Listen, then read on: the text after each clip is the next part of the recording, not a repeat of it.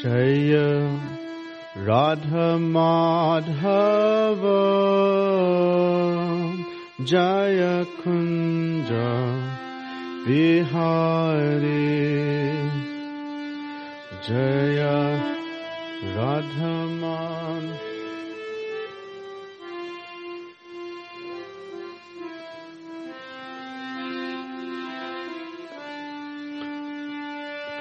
Jaya Radha Madhava Jaya Kunja Vihari Jaya Radha Madhava Jaya Kunja Vihari Gopi Janavalabha Jaya Girivardhari Jaya Girivardhari Gopi Janavalabha Girivardhari Jaya Girivardhari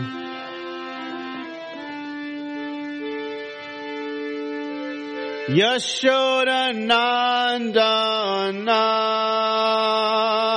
Jaya Braja Janaranjana Jaya Braja Janaranjana Yashoda Nandana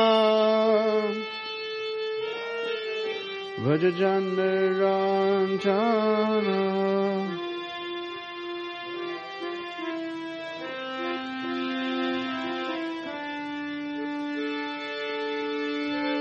Yamuna Tiravanachari Jai Kunja Vihare Yamuna Tiravanachari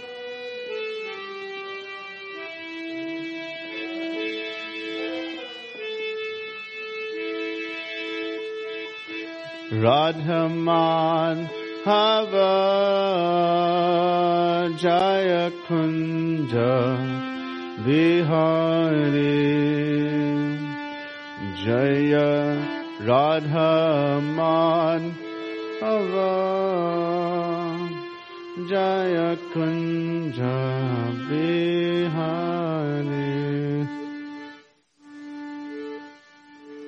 Jayam Vishnupad Paramahamsa Purirajikacharya Shota Shota Shishimad, His Divine Grace, Srila A.C. Bhaktivedanta Swami Maharaj, Srila Prabhupada Ki, Jayam Vishnupad Paramahamsa, Purirajikacharya Shota Shota Shishimad, His Divine Grace, Srila Bhaktivedanta Saraswati Goswami Maharaj, Srila Prabhupada Ki, Jai.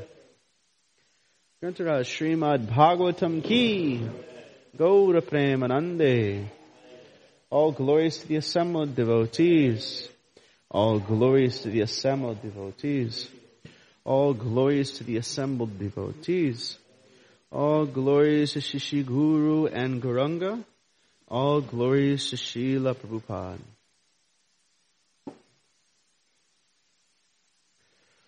Om Namo Bhagavate Vasudevaya.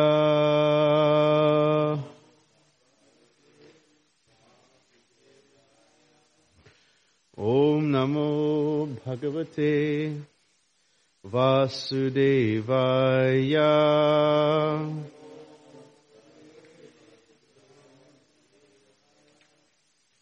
Om Namo Bhagavate Vasudevaya.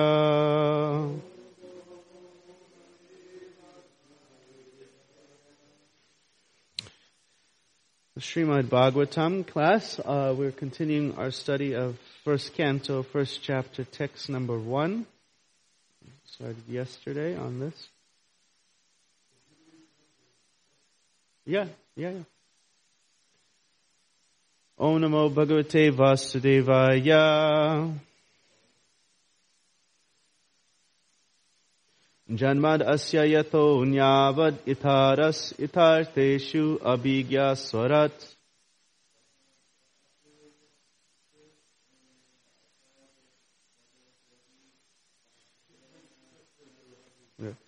Tene Brahma Hridaya Adhikavaye Muyanti At Suryaha Tejo Vari Miridam Yatha Vinimayo Yatra Chisargam Risha Dhamna Svena Sada Nerasta Kuhakam Satyam Param Dhimahi. Okay, so translation.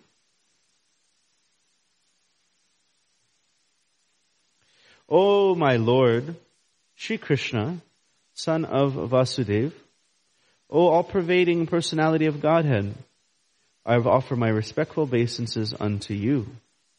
I meditate upon Lord Shri Krishna because he is the absolute truth and the primeval cause of all causes of the creation, sustenance, and the destruction of the manifested universes. He is directly and indirectly conscious of all manifestations, and he is independent because there is no other cause beyond him. It is he only who first imparted the Vedic knowledge unto the heart of Brahmaji, the original living being. By him, even great sages and demigods are placed into illusion, as one is bewildered by the illusory representations of water seen in fire, or land seen on water. Only because of him do the material universes, temporally manifested by the reactions of the three modes of nature, appear factual, although they are unreal. I therefore meditate upon him, Lord Shri Krishna, who is eternally existent in the transcendental abode, which is forever free from the illusory representations of the material world. I meditate upon him, for he is the absolute truth.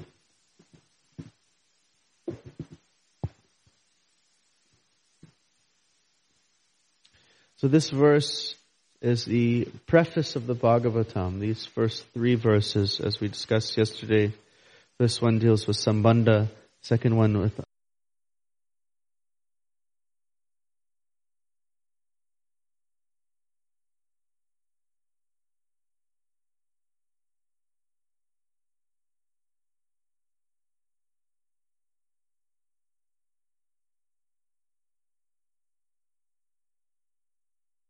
Puranic literature. Puranic literature means there has to be 10 things that are covered.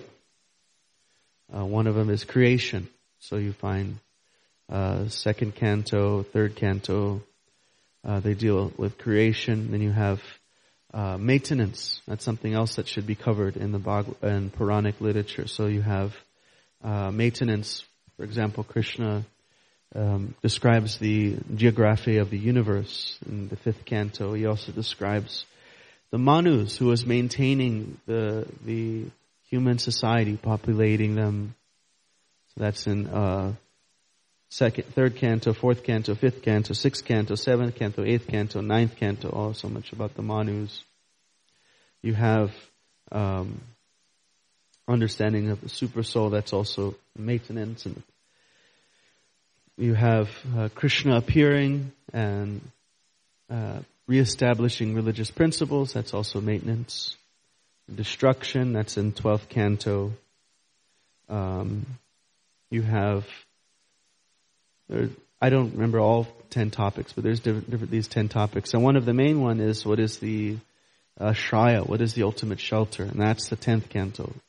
Krishna is the ultimate shelter of everything.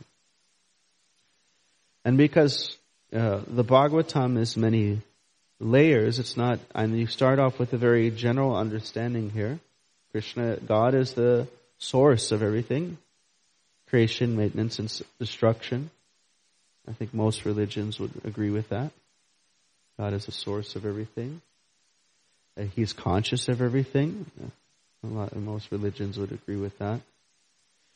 So it starts off very general, this one verse, and then the same verse becomes very, very refined over and over and over again. So the translations of the acharyas on this verse, some of them explain, in a very general way, how, Krishna is the Supreme Personality of Godhead. Even that's quite confidential. But even more so, they get into depth saying that they explain, Jiva Goswami and Vishnu Chakravarti Thakur, to explain how this verse talks about the pastimes of Krishna. So Janma, in the verse where it talks of the word Janma related to creation, Jiva Goswami has an additional 2 different translations of that, where he says Janma is related to Krishna. He's taking birth in Mathura getting away from Kamsa. There's a whole extended translation of that one. And when it says he bewilders great demigods like Lord Brahma, he talks about the Brahma stealing the cowherd boys and how he became bewildered by that. So yesterday we read the preface. So today we can read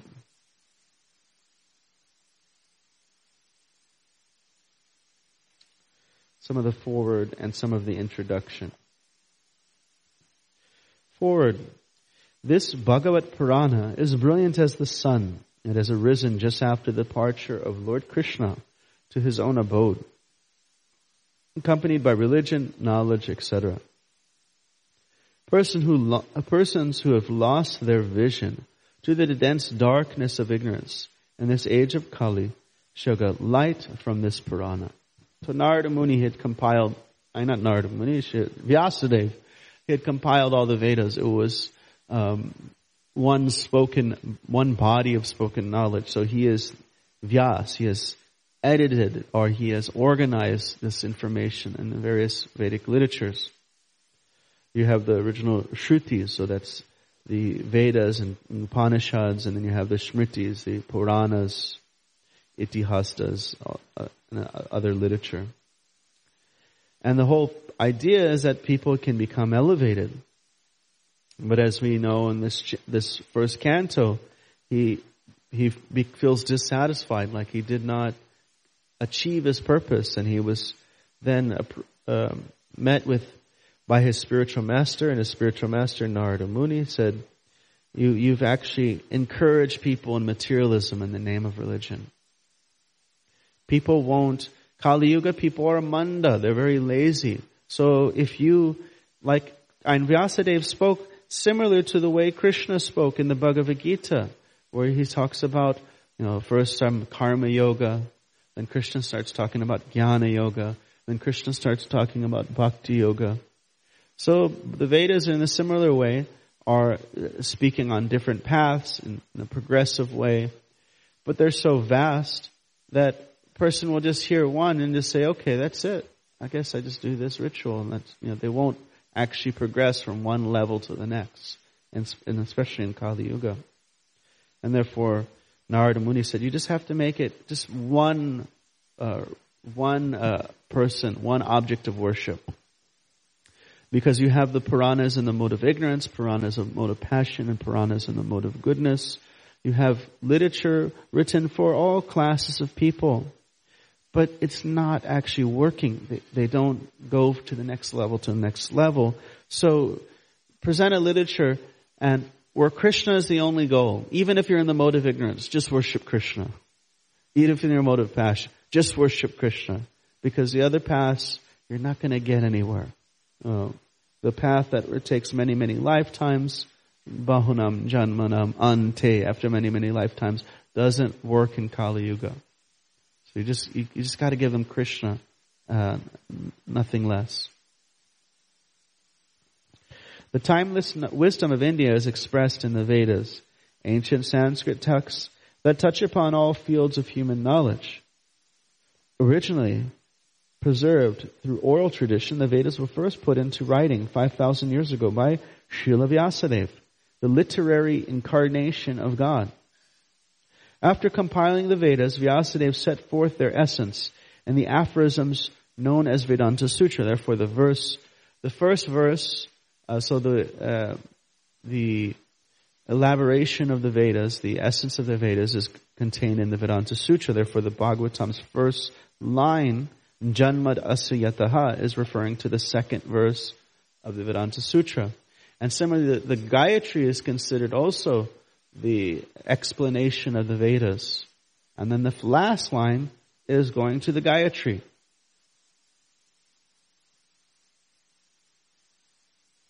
Srimad Bhagavatam is Vyasadev's commentary on his own Vedanta Sutra. So why is this, that sentence there is quite important, because the most popular or influential commentary in India in old times and possibly even today is the commentary given by Srila Shankaracharya.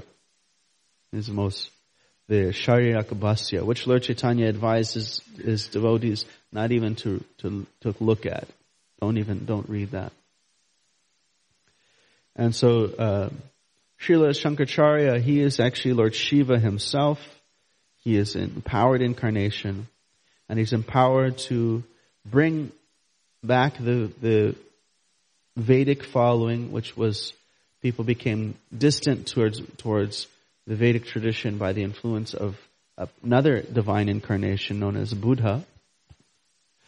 But he presented it to a Buddhist audience, a very non-theistic audience. So he presented Vedas without using his super intelligence, erasing the personal conception of God from the picture.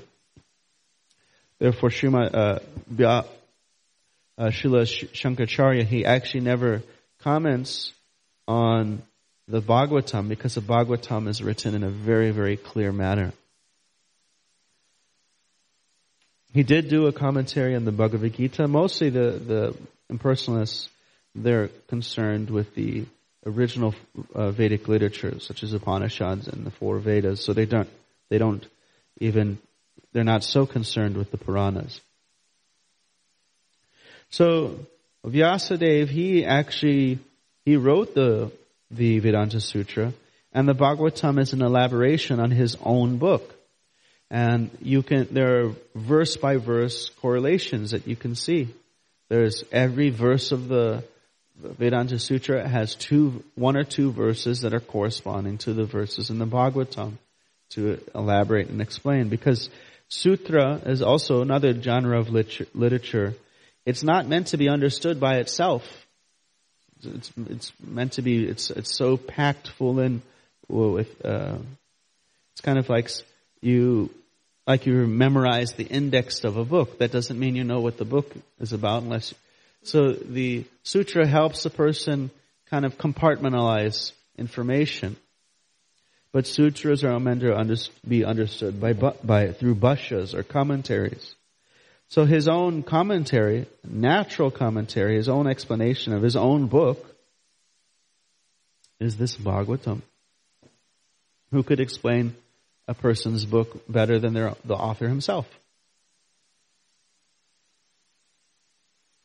It is written in the maturity of his spiritual life, under the direction of Narada Muni, his spiritual master, referred to as the Galitam Phalam, the ripened fruit of the tree of Vedic wisdom. Srimad Bhagavatam is the most complete and authoritative exposition of Vedic knowledge.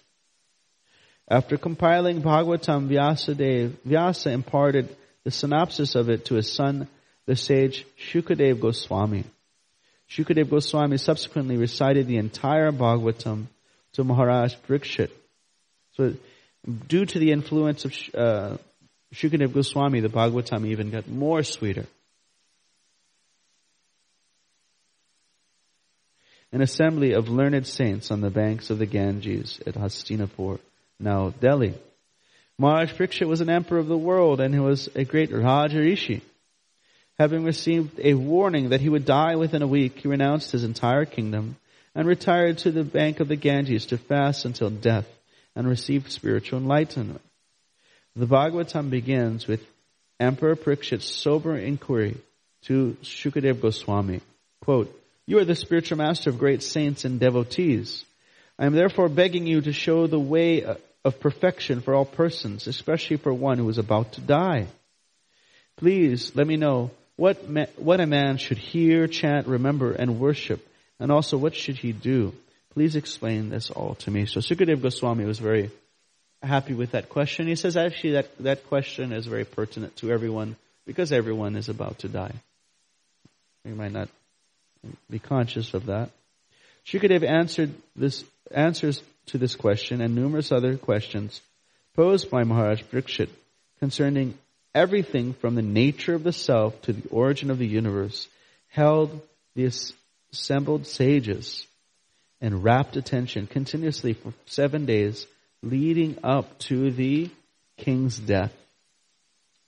The sage Shuta Goswami, who was present in that assembly when Shukadeva Goswami first recited Bhagavatam, later repeated the Bhagavatam before a gathering of sages in the forest of Naimisharanya. I think that's almost 1,000 years later that was recited at Naimisharanya.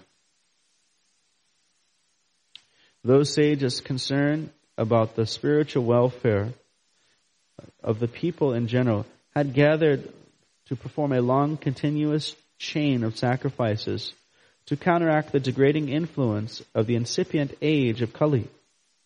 In response to the sage's request that he speak the essence of Vedic wisdom, Suta Goswami repeated from memory the entire 18,000 verses of Srimad Bhagavatam as spoken by Shukadeva Goswami to Maharaj Parikshit. The reader of the Srimad Bhagavatam hears Suta Goswami relate the questions of Maharaj Parikshit and the answers of Shukadeva Goswami.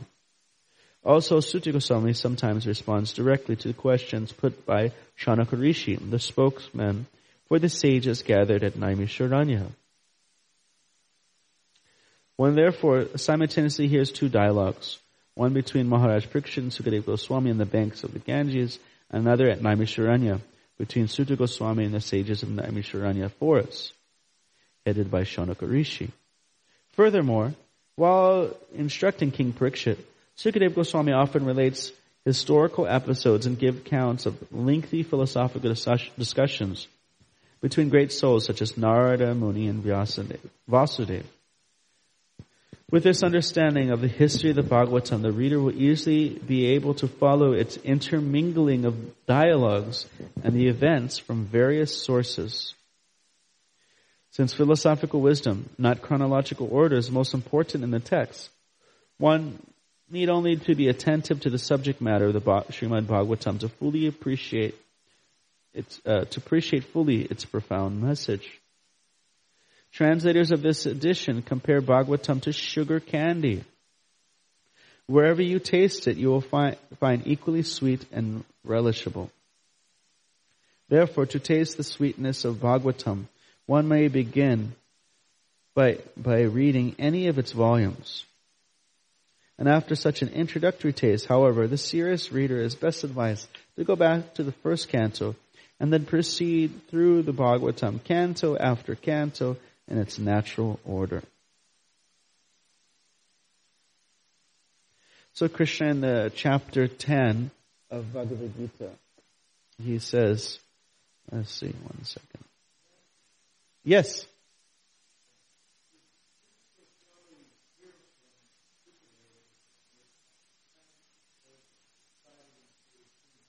Yeah. No, he was there in the assembly. He was one of the fellows there.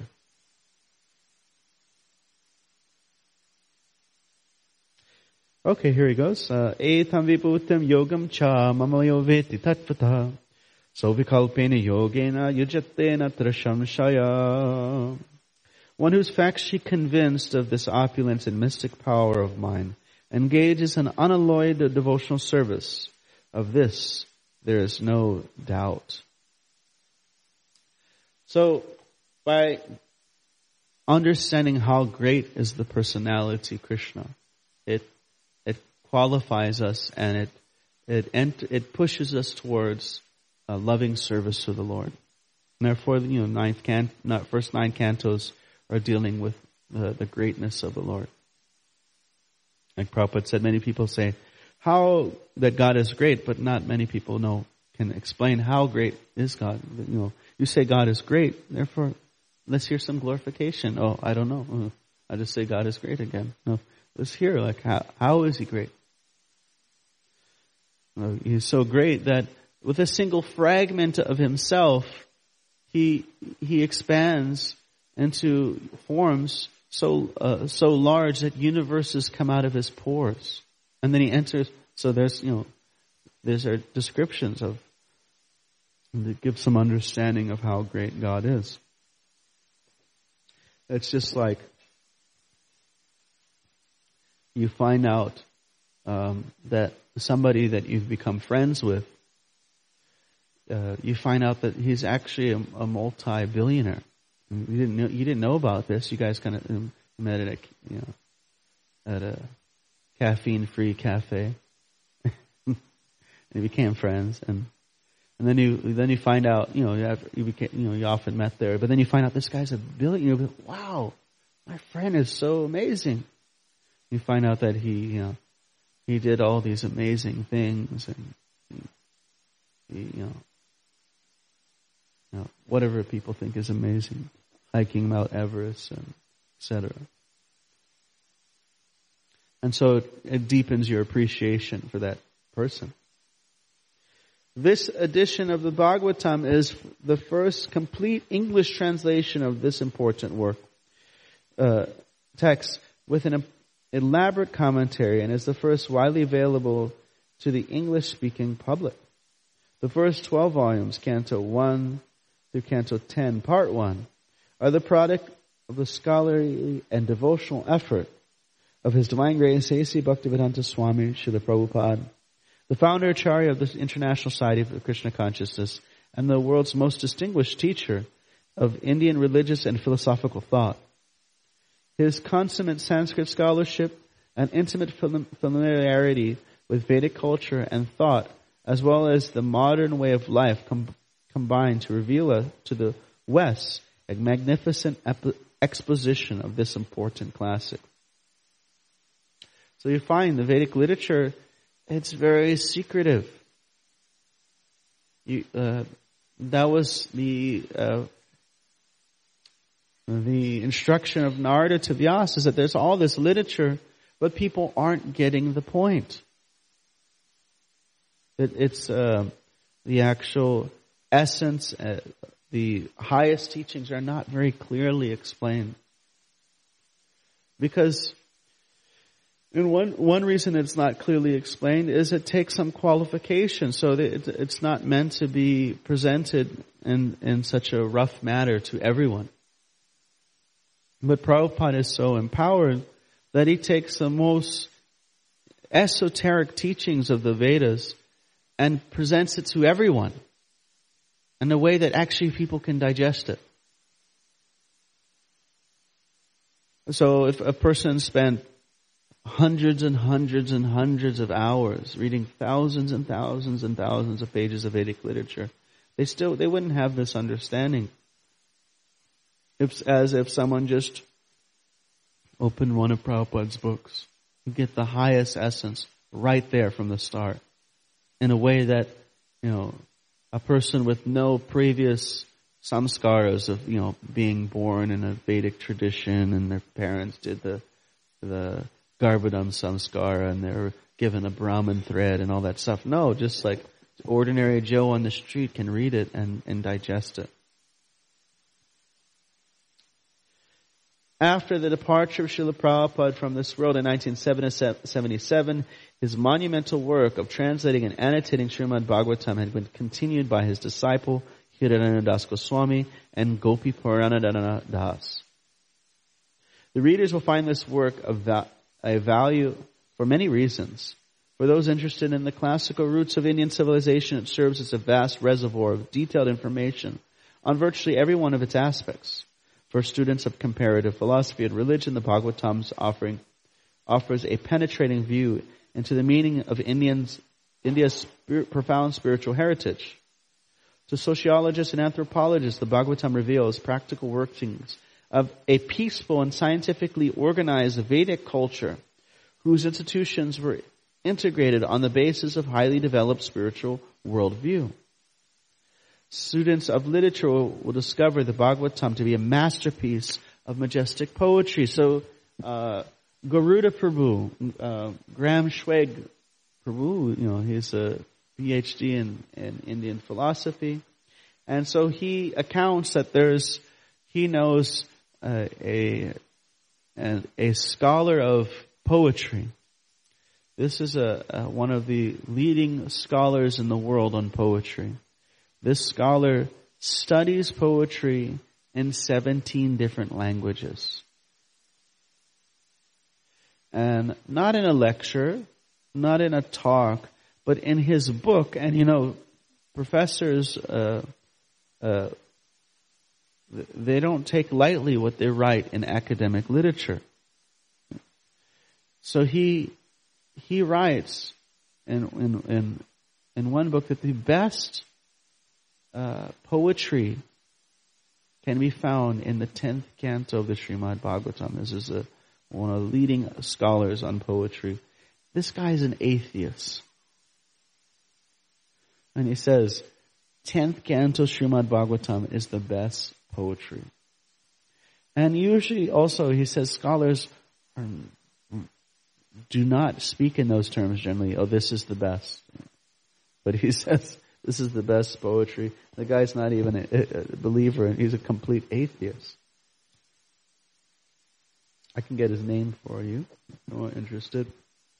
So students of literature will discover that Bhagavatam to be a masterpiece of majestic poetry. I mean, just imagine this first verse.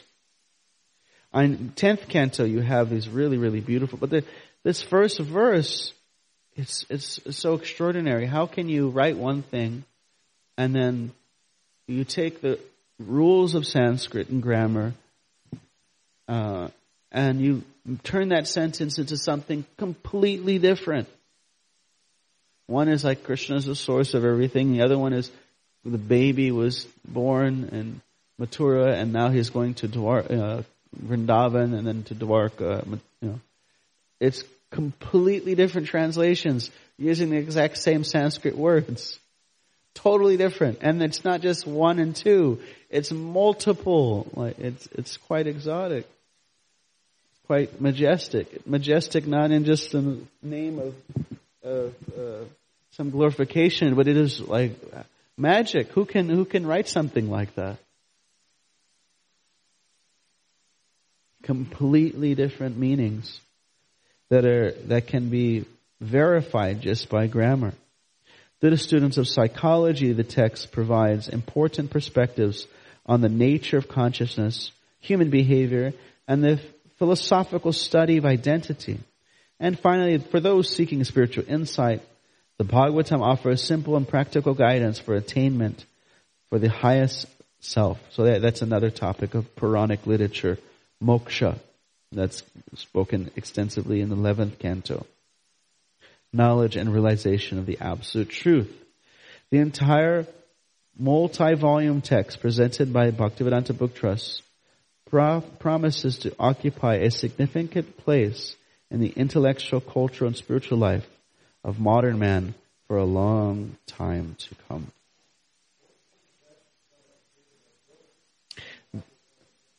That was the foreword in the Bhagavatam itself, written by the publishers.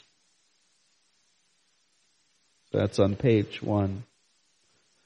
And so here I have Vishwanath Chakravarti Thakur's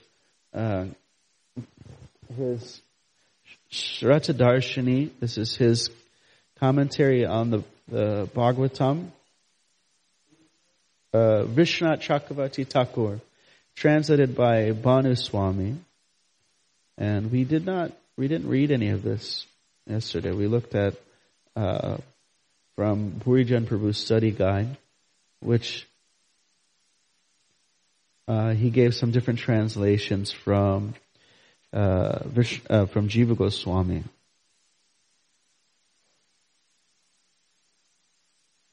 So I'm going to skip. He has some glorification in the beginning.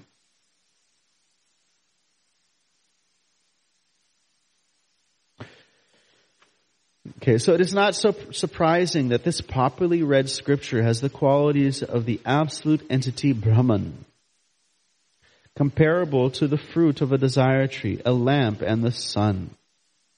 I praise this work which assumes the form of Mohini and the assembly of devas and demons, giving sweet topics of the Lord to the devotees and denying them to the demons. So Mohini, she gave nectar to the demigods and cheated the demons. So similarly, those who are very demoniac, they won't have access to the sweet nectar that's there in the Bhagavatam. It'll be hidden to them. Well, if they're like really demoniac, I know it'll work on them, but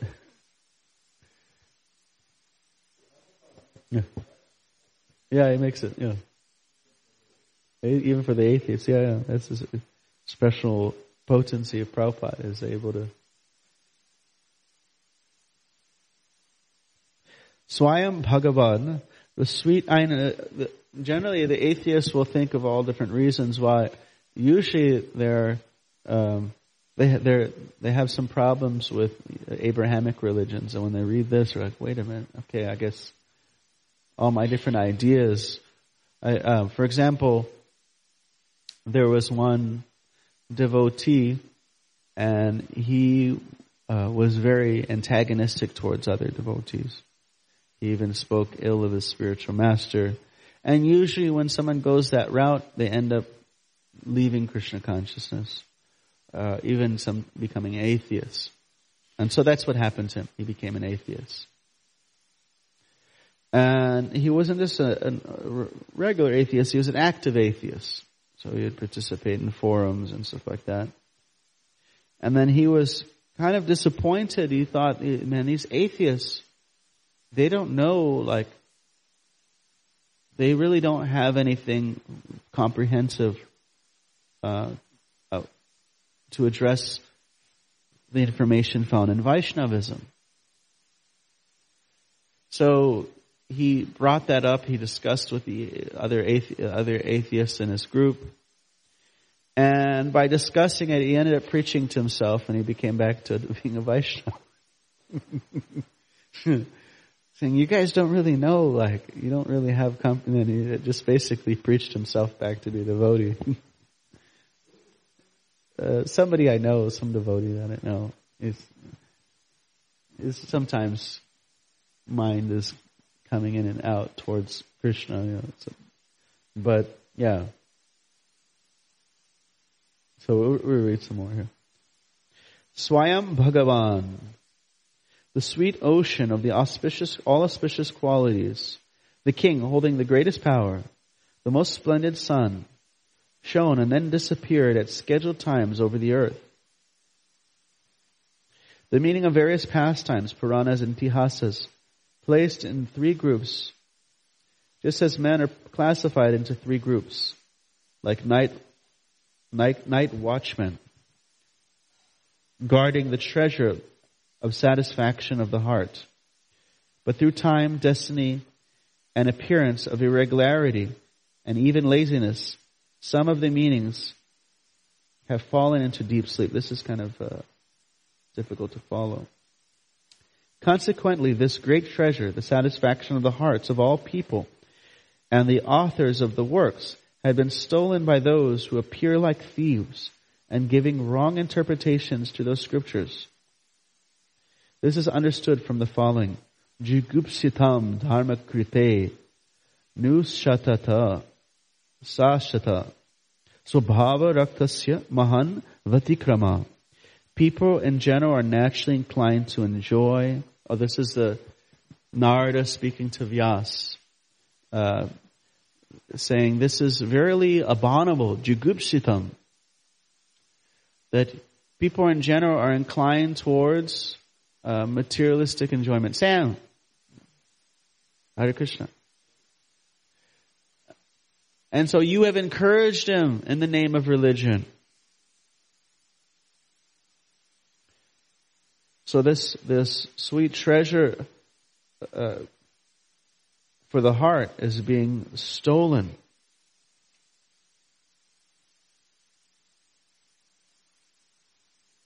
However, under these conditions, the Lord makes his appearance. Yada yada hi dharmasya, glanir bhavati bharata bhutanam dharmasya, tadatmanam shijamiham. Whenever there's a destruction of dharma, O Bharat, and a rise of adharma, I manifest in my own body. As well, according to the Gita, the Lord comes to save the devotees and destroy the demons. Just as he appears for these purposes as Matsya among the fish, Varaha among the animals, Hamsa among the birds, and Swayam Bhagavan Krishna among humans, and Upendra among devas. So the Lord has now appeared as the crown jewel of Scripture, Srimad Bhagavatam, among the Vedas, for restoring Dharma and delivering the devotees. Krishne swadharma bhagate dharma jnana deepi bhisaha kalo nastadrisham esha punarko dunoditaha.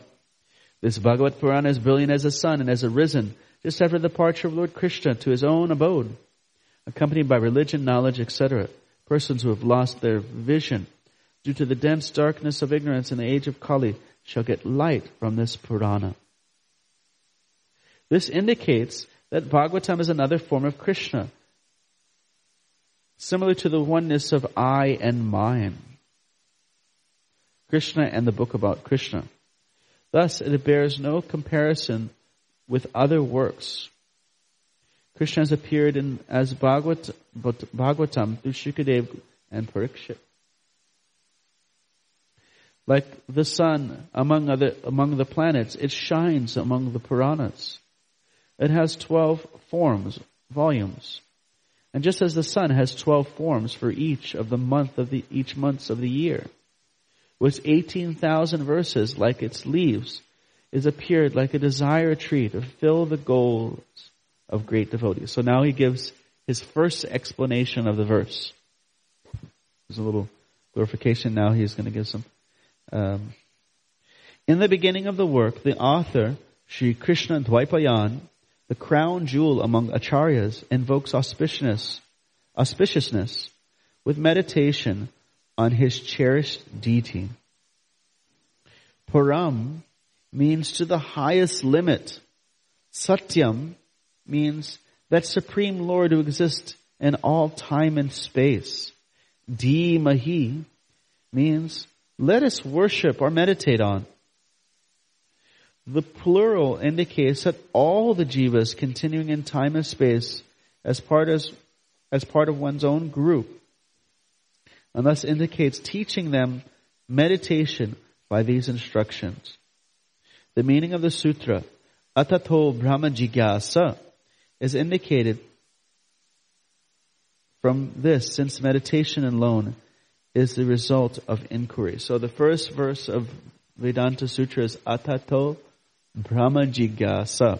When I was 18 years old, I had a Hare Krishna punk rock band, and we had a song called Brahma Jinasa because I didn't know how to say it, and so it wasn't. Yeah, and that was like the chorus.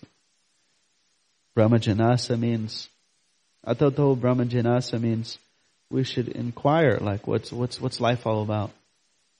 And that was like the chorus for the song. In Portland, Oregon. Yeah. The Lord's supreme power is indicated in this verse with the word Janmadasya Yataha. Vedanta Sutra 112. Let us meditate upon the Supreme Lord, from whom Yataha arises creation, maintenance, and destruction, Janmadadi, of the universe. Asya. Should they meditate on time, which causes all this? There's a question there. No. The Lord is the cause, because He is the material and efficient cause. Anvyad itarascha. So this is an expansion. Anyad itaras. Meaning anvanya vyatireka, which in talking about causality can refer to the cause and effect. The Lord in relation to the universe is like the earth, which as a material cause is inherent in the pot, and the pot, which as an effect is inherent in its material cause.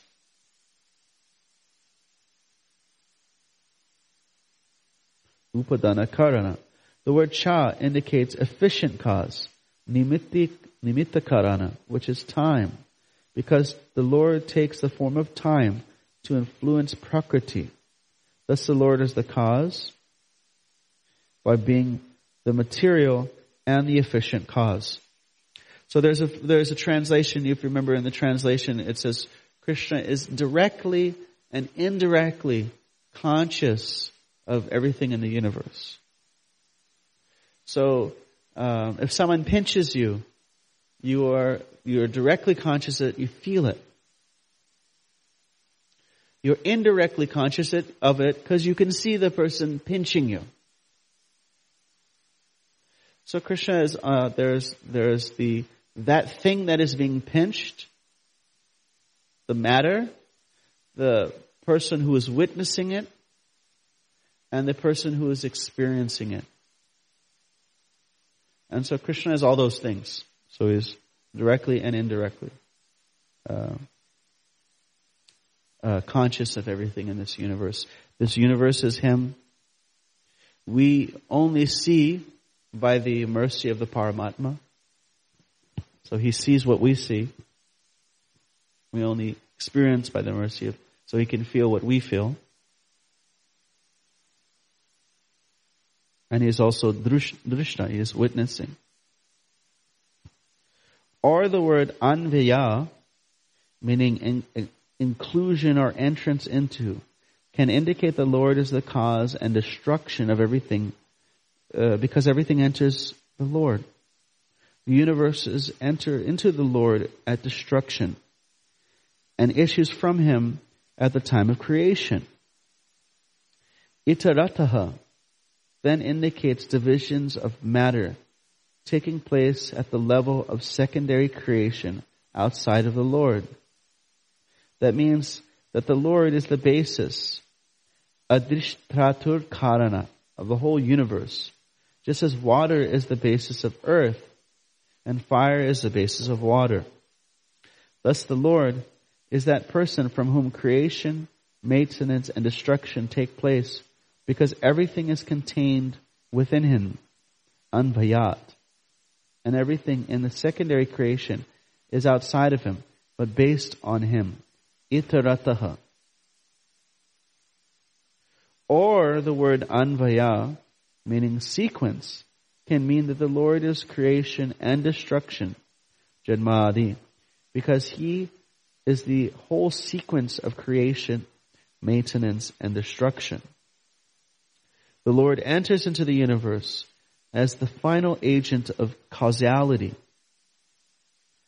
In the process of creation, he enters the universe as the final agent for dispensing results of action and maintenance.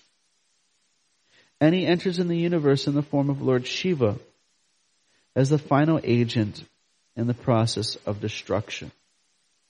In this explanation, it should be understood that the cause includes within itself the effect. And the Lord is the cause, enters into the effect of the universe. Thus the Lord is identified as creation, maintenance, and destruction of the universe. The universe itself is kept at a distance from the Swarupa of the Lord by the use of the descriptive word itarataha, different. Since the creation and maintenance and destruction of the universe is different from the Lord's Swarupa Shakti. Meaning the Lord has aloof quality. He's not entangled. It's not like he's really, it's happening according to his desire and will. And Prabhupada gave a really nice explanation of this. He said, I'm just an ordinary person. But all the activities in ISKCON are happening because of my disciples' love for me. So similarly, Krishna his energies are working for his desire. But that it's not that he is actually doing anything. He doesn't have to do anything. Like we say, where do you find the CEO of $1 billion company?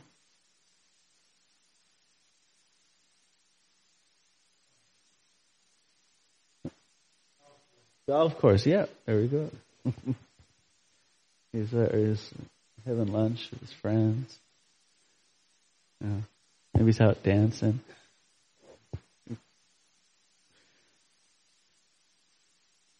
Cha indicates non-different from the Maya Shakti. Thus, Anvayad Itarata Cha means the Lord is a creator, maintainer, and destroyer, since he is non-different from the universe in its phases of creation, maintenance, and destruction. But this universe is different from his Swarupa and non-different from his Maya Shakti. Thus, in the first line, the two Vedanta Sutras, Vedan Janmad Asya and Tatu Sam Man Vyayat, have been spoken. So the first two verses of Vedanta Sutra are being referred to in this verse so far. Now he's quoting something. But if the Supreme Lord is said to be the material cause of the universe, he should be devoid of change.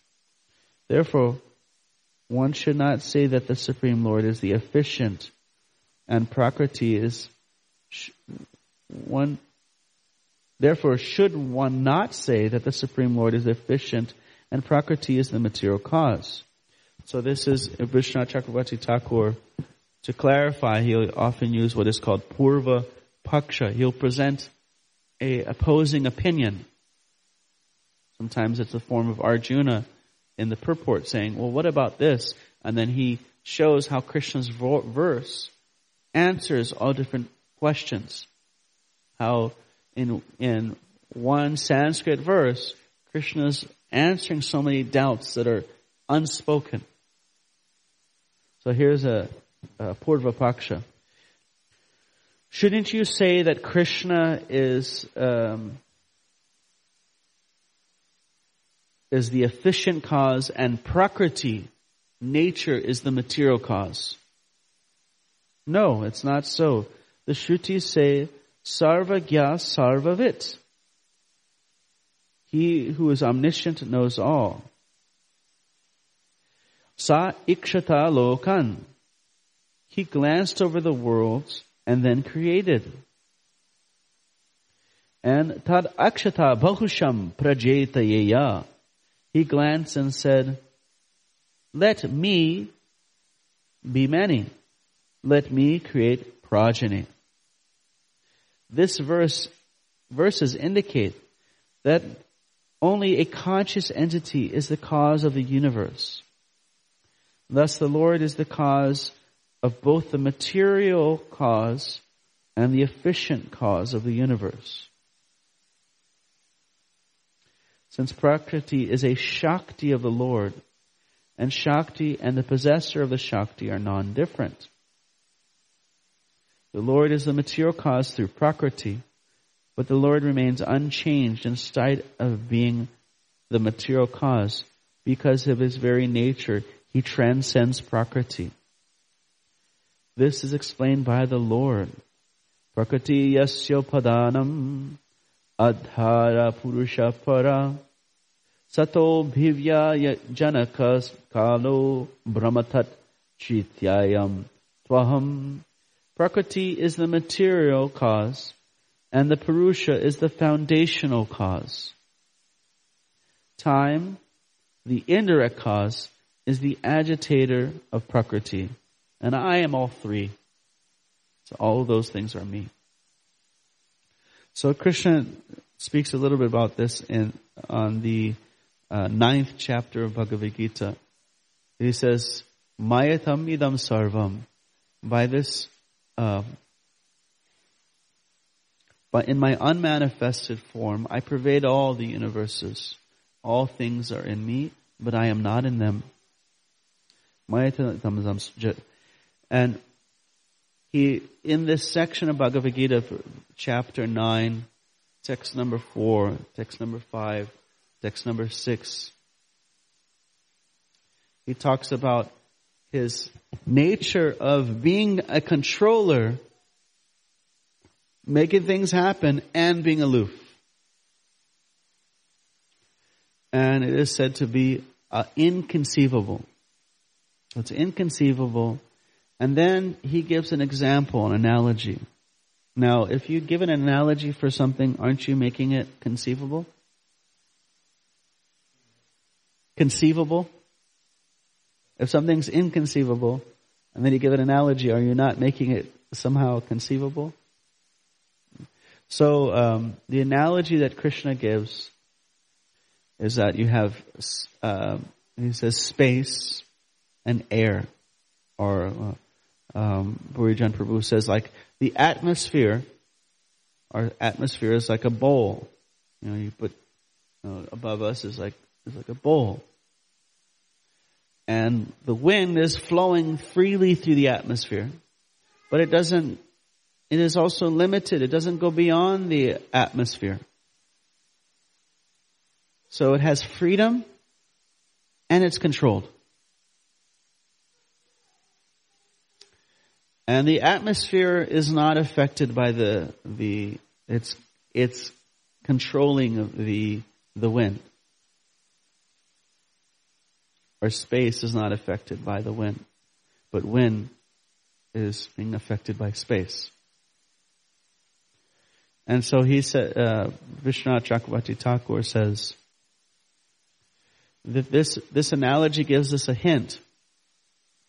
Because nowhere in existence do you find somebody controlling somebody else, controlling something else, and not being implicated in that relationship, not being affected by the fact that they're controlling. So how is this analogy not contradicting the idea that, aren't you not making it conceivable? No, because wind is not an actual living being. Space is not a living being. It may be controlled by a living being, but it's not a living being. Oxygen is not a living being. And therefore, it is just a hint. It's an analogy hinting to be similar to the quality of the Supreme Personality of Godhead. Therefore, it is still beyond the conception of anything found in this world. Inconceivable. Because only Krishna is that entity where you can find somebody controlling something and not being implicated or affected by that relationship of control.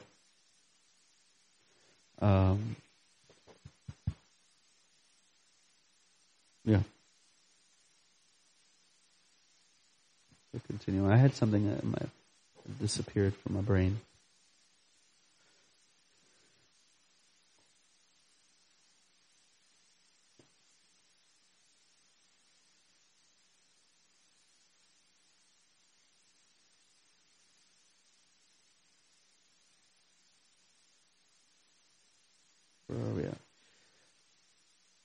Scripture does not state that Prakriti is the material cause, independent. Oh, here's another example: is comparing the analogy to if you say the moon, like the moon has risen, across the horizon, and someone says, "Where's the moon?" You say it's just by that branch there. You see that tree, and by the branch, therefore you see the moon. It's right, But it's not really by that branch. So similarly, the analogy is not fully comparable to Krishna. So it still doesn't contradict the idea that the understanding is inconceivable. Scripture does not state that Prakriti is the material cause independently. The Lord, conscious of all things, is alone the cause of the universe by his independence. Unconscious Prakriti is not the cause. Therefore, the verse says that the Lord is fully conscious, abhigya, concerning all matters relating to creation and destruction of all real objects, arteshu. This statement illustrates the meaning of ikshater nashabdam. Being described in the scriptures, the Lord is not beyond the description of words, though he remains beyond the material. The meaning of this sutra is this: the Brahman, which was discussed as the cause of the universe, is the cause of the universe. Why? Because of seeing, because of the specialized conclusions arising from seeing. In other words, from hearing about the Lord in the statements of Shruti, which describe him as the cause of the universe. Therefore, Brahman is not indescribable. It is not that the Lord cannot be proved by authoritative words. He can be proved by the scriptures. So it's not easy to understand subject matter here. This is also related to one of the last chapters of the 10th canto or Krishna book, where the Vedas ask this question: if sound is material, then how can sound speak about God? Because he's spiritual. And then, one of the conclusions is that everything comes from Krishna. Therefore, that sound can be revive its original spiritual quality. The Shrutis state that the conscious Lord is the cause. Tad akshatam bahusham paryeya. He glanced over at Prakriti. May I become many. Let me create progeny. Sad evam samo ye daham agra asid. O gentle one, the eternal Lord existed before this universe. Atmava eka idam eva eka egraha asid. The Lord existed before this universe. These are different references, mainly to the Chandogya Upanishad. Tasmadva etasyam atmanam akshata sambhuta. From that, the Lord arose from ether. Now, for the Vaishnavas, we take Puranas and Vedas of same authority. It's quite equal. But for many of the impersonalists, they real authority comes from the Shruti, the original Vedas, which include the Vedas include Upanishads. Or many of the Upanishads are in the actual Veda itself. From that the Lord arose that Lord arose ether. Yato va imani bhutani jayante. From the Lord all creatures arise. And the Smriti says, Yata sarvani bhutani bhavanti adi yugagame yasmin cha pralayam yanti purna eva yuge kshaye. From the Lord all creatures arise at the beginning of the first yuga, and in him they merge at the time of universal destruction. This is also similar to a verse in the Bhagavad Gita, I think 9:8 or 9:7.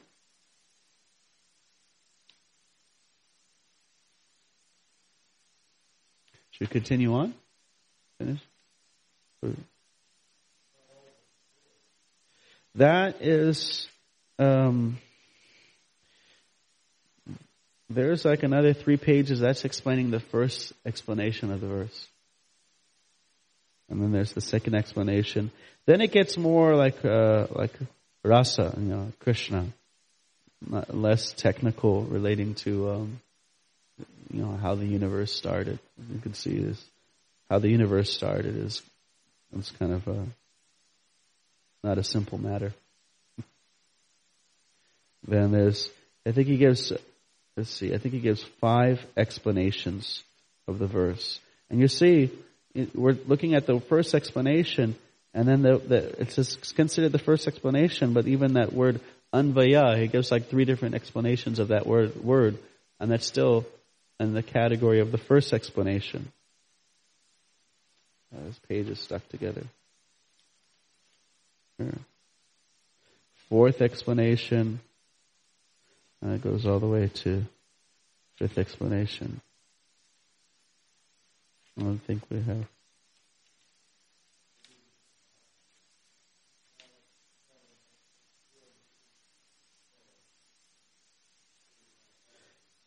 Yeah, I can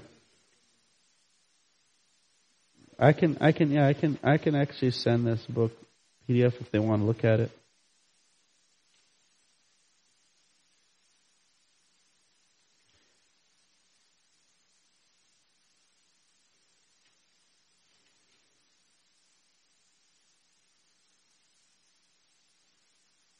I'll just read a little bit more here.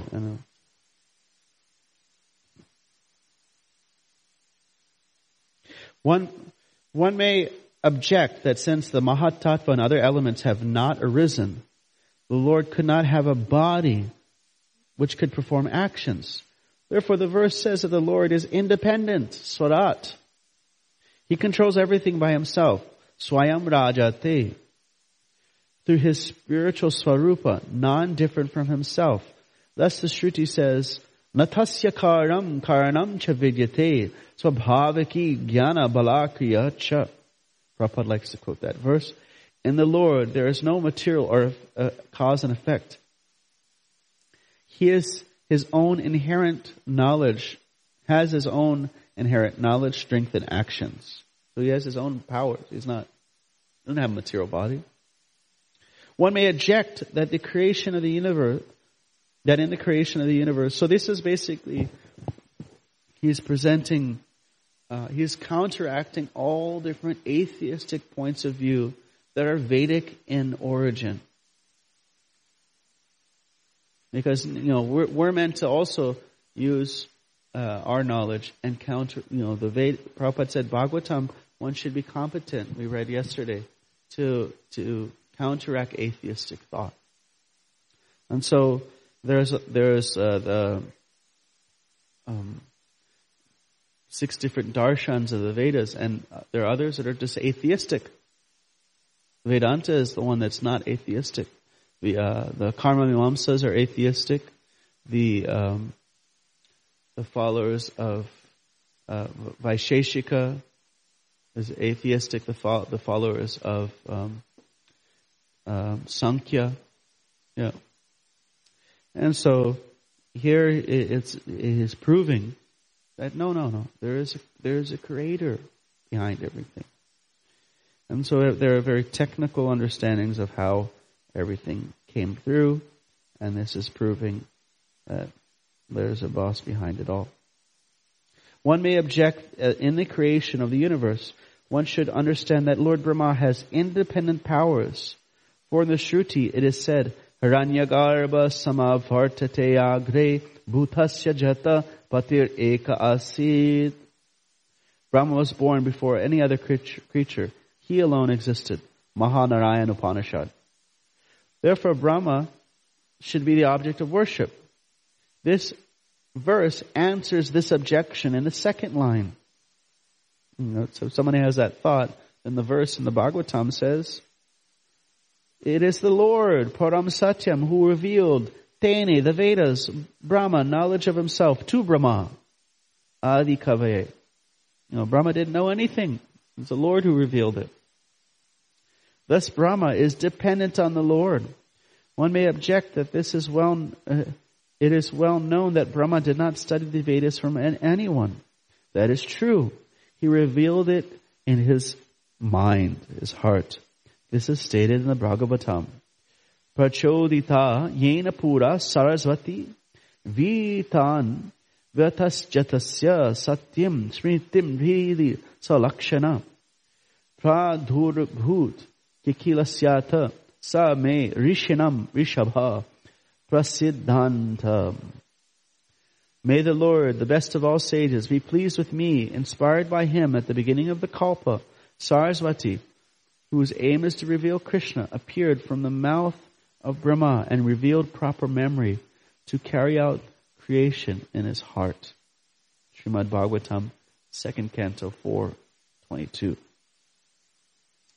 As well as Sudrishtam Shiri Me Tadaiva. Why I did not see him in my heart at this time.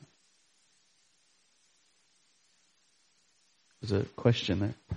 The meaning of the Gayatri Mantra was revealed to him by that method. It is said in the Matsya Purana, Yatra dikar kritas gayatrim varnate dharma vistara vitrasura vadophetam tad bhagavatam ishate. He spoke the Bhagavatam, in which the killing of Vitrasura is described, and where, after starting with Gayatri, Dharma is perfectly elaborated.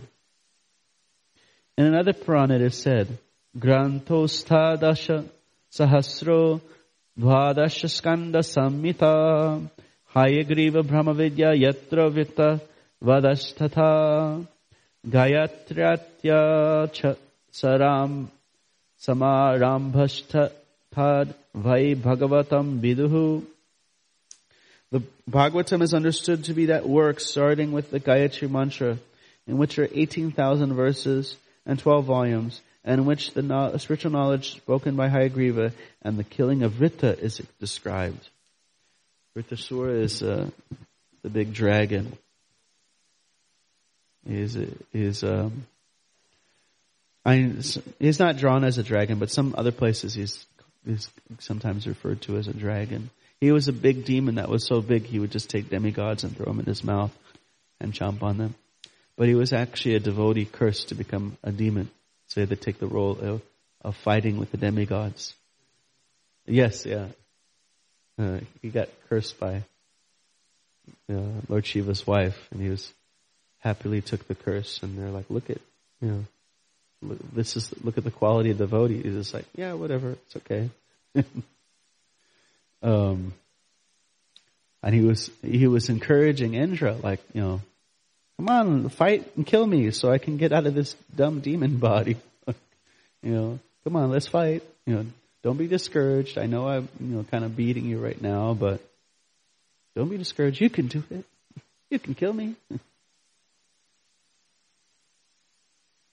Someone may argue, again, this is a Purva Paksha,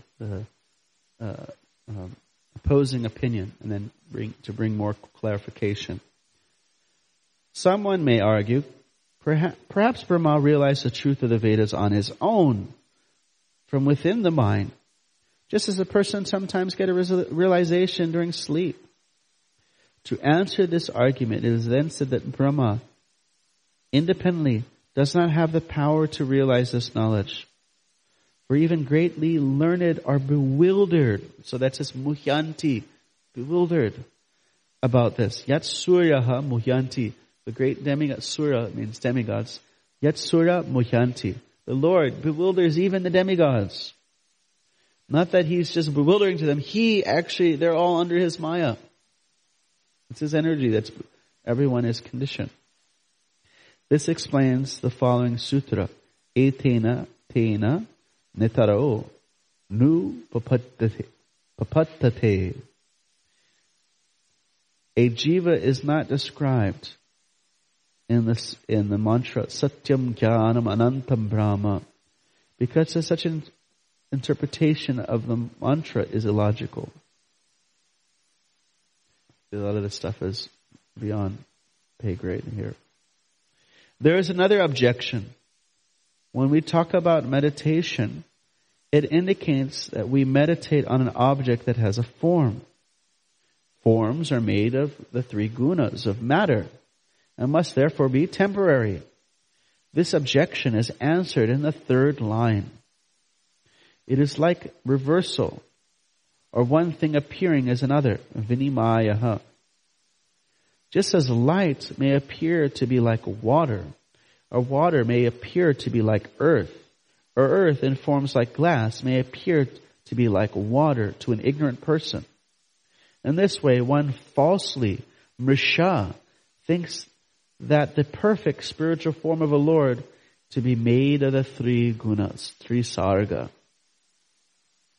Gopal Tapani Upanishad says, Tad ekam govinda Sachidananda Vigraha Vrindavana Sura Buruha Talasinam. I saw that one form of Govinda, a form of eternity, knowledge, and bliss, seated at the base of the desire tree of Vrindavan. Rama Tapani Upanishad says, Arda Matra Karko Mramo Brahmanaidika Daika, Vigraha. Rama is the half syllable and form of spiritual bliss. Nrsinga Tapana Upanishad. Ritam Satyam Brahma Param Purusham Nikeshri Vigraham. The form of Nrsinga is the supreme Brahman, the Purusha, knowledge and truth. So his form, that's what's pertinent to that question. That his form is spiritual. Nirdosha Purna Guna Vigraha Atmatantro Nishchetana Atmaka Sari Gunaschahinam Anandamatra Kara Padam Mukhadhara Dihi Cha. The Lord has a form full of faultless qualities. Nirdosha. You know, an Ayurveda, what is your dosha? Kapha, Pitta, Vata. So dosha means what you have too much of. What's your fault? And the Kalir dosha nide rajan. This is world. This Kali Yuga is full of doshas, faults. Or there's another verse, there's word dosha in the, and there's on the Bhagavad Gita, but there's the Nectar of Instruction where it is said, Ganga Bhasham, that one does not look at the muddy waters of the Ganges and think it has faults. One should not look at the apparent doshas or apparent physiological faults in the body of the devotee. So the Lord is near dosha, no faults. Purna guna. He has a form full of faultless qualities, which is independent, devoid of the qualities of lifeless material bodies. I mean, material body, your body is actually dead. It's never alive. It's just like a puppet. Soul is giving the presence of life, but it never was alive. The body is not a living thing. It's not a soul. It's only the soul that is alive. All parts of the body, such as hands, feet, head, and belly, are bliss alone. So his body is just made out of bliss. His hand, his belly, head, and feet. Jhana Bindu Upanishad. Nandaraja Janadi Satchidananda Vigraha. Krishna has a form of eternality, knowledge, and bliss, which gives joy to the people of Raj. Brahmanda Purana. Sarve Nitya Shashvatacha Dehascha Tasya Paramatmaha Hano Padena Rahita Naiva Prakati Jaha Kwachit. The bodies of the Lord are eternal, unchanging, and devoid of faults. They are never a product of matter. Mahavaraha Purana. This is also stood from the Bhagavatam. Asyapi devo vapusho mad anugrahasya svecha mayasya natu bhuta mayasya kopi neshe mahi tvavashitam manasan antarena sakshat bhavaiva kim utatma sukhanu bhutehe. My dear Lord, neither I nor anyone else can estimate the potency of this transcendental body of yours, which has shown such mercy to me, and which appears just to fulfill the desires of your pure devotees. Although my mind is completely withdrawn from material affairs, I cannot understand your personal form. How then could I possibly understand the happiness you experience within yourself?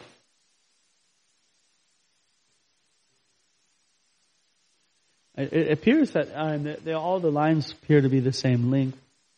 I think it has some meter that I don't know. And there's other verses in the Bhagavatam that they don't seem to be divided. And if you look at it, it's like the first few, like in the fifth canto, there's a lot that don't have any meter. So yeah, I would say poetry. And it's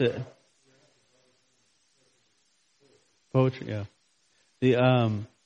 And this refers to actually what Krishna says is the greatest poem is the Gayatri.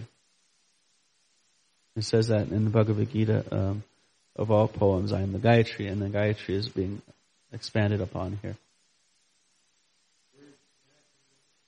So, That's specifically Satyam Param Dhimahi is there, and then here Buri Jan Prabhu's. Let's see.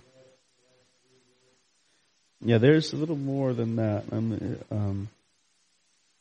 Unveiling.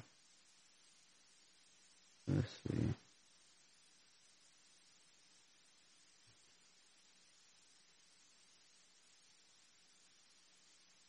Somewhere I read, where is that? It was explaining how the different elements of the Gayatri are being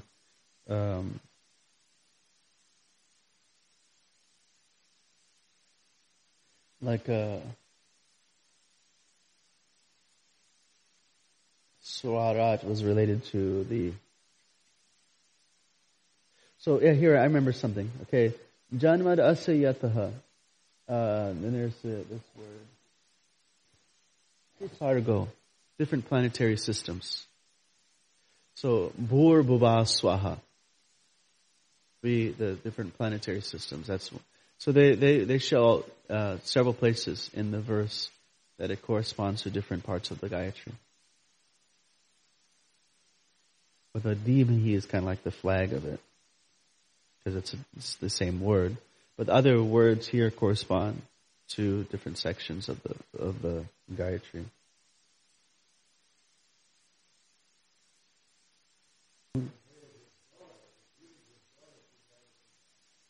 Well, so that's a Trisargo. That's related to the Om Bhurбhuvasva. And then Sabator Varenyam is contained in the Bhagavatam's word Swarat, referring to the Lord's full independence.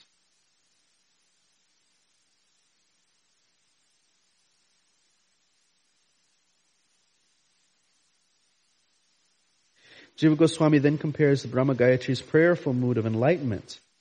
May the Lord mercifully engage our thoughts and meditation on Him to the words Tene Brahma Hrida, meaning the Lord enlightens Brahma because of Brahma's prayerful mood.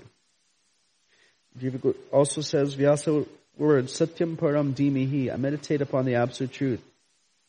At both the beginning and the end of the Bhagavatam indicates the Bhagavatam's ultimate objective is meditation on Krishna, because he is the absolute truth. That the Brahma Gayatri mantra also uses the word Dhimahi, indicates the goal of chanting the mantra is the same goal as the Bhagavatam, meditation on Krishna, the absolute truth.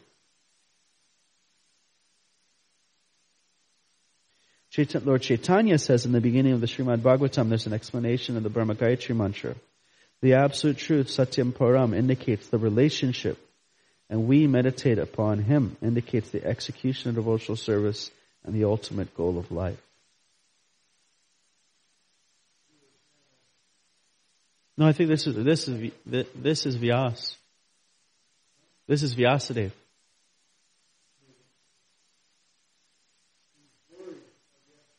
Yeah.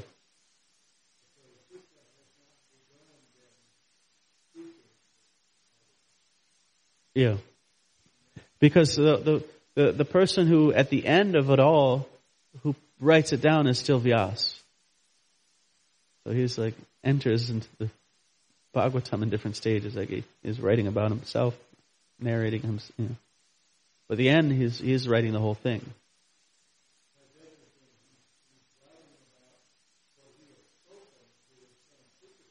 Yeah.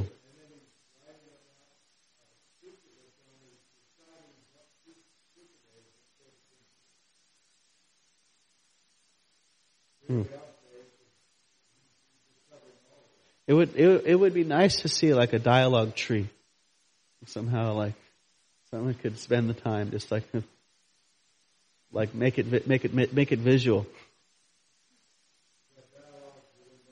No. It would be nice to see it all visual, make it visual.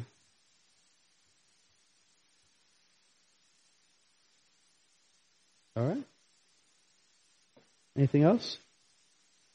You'll see and we haven't even finished his first explanation. We're almost finished, but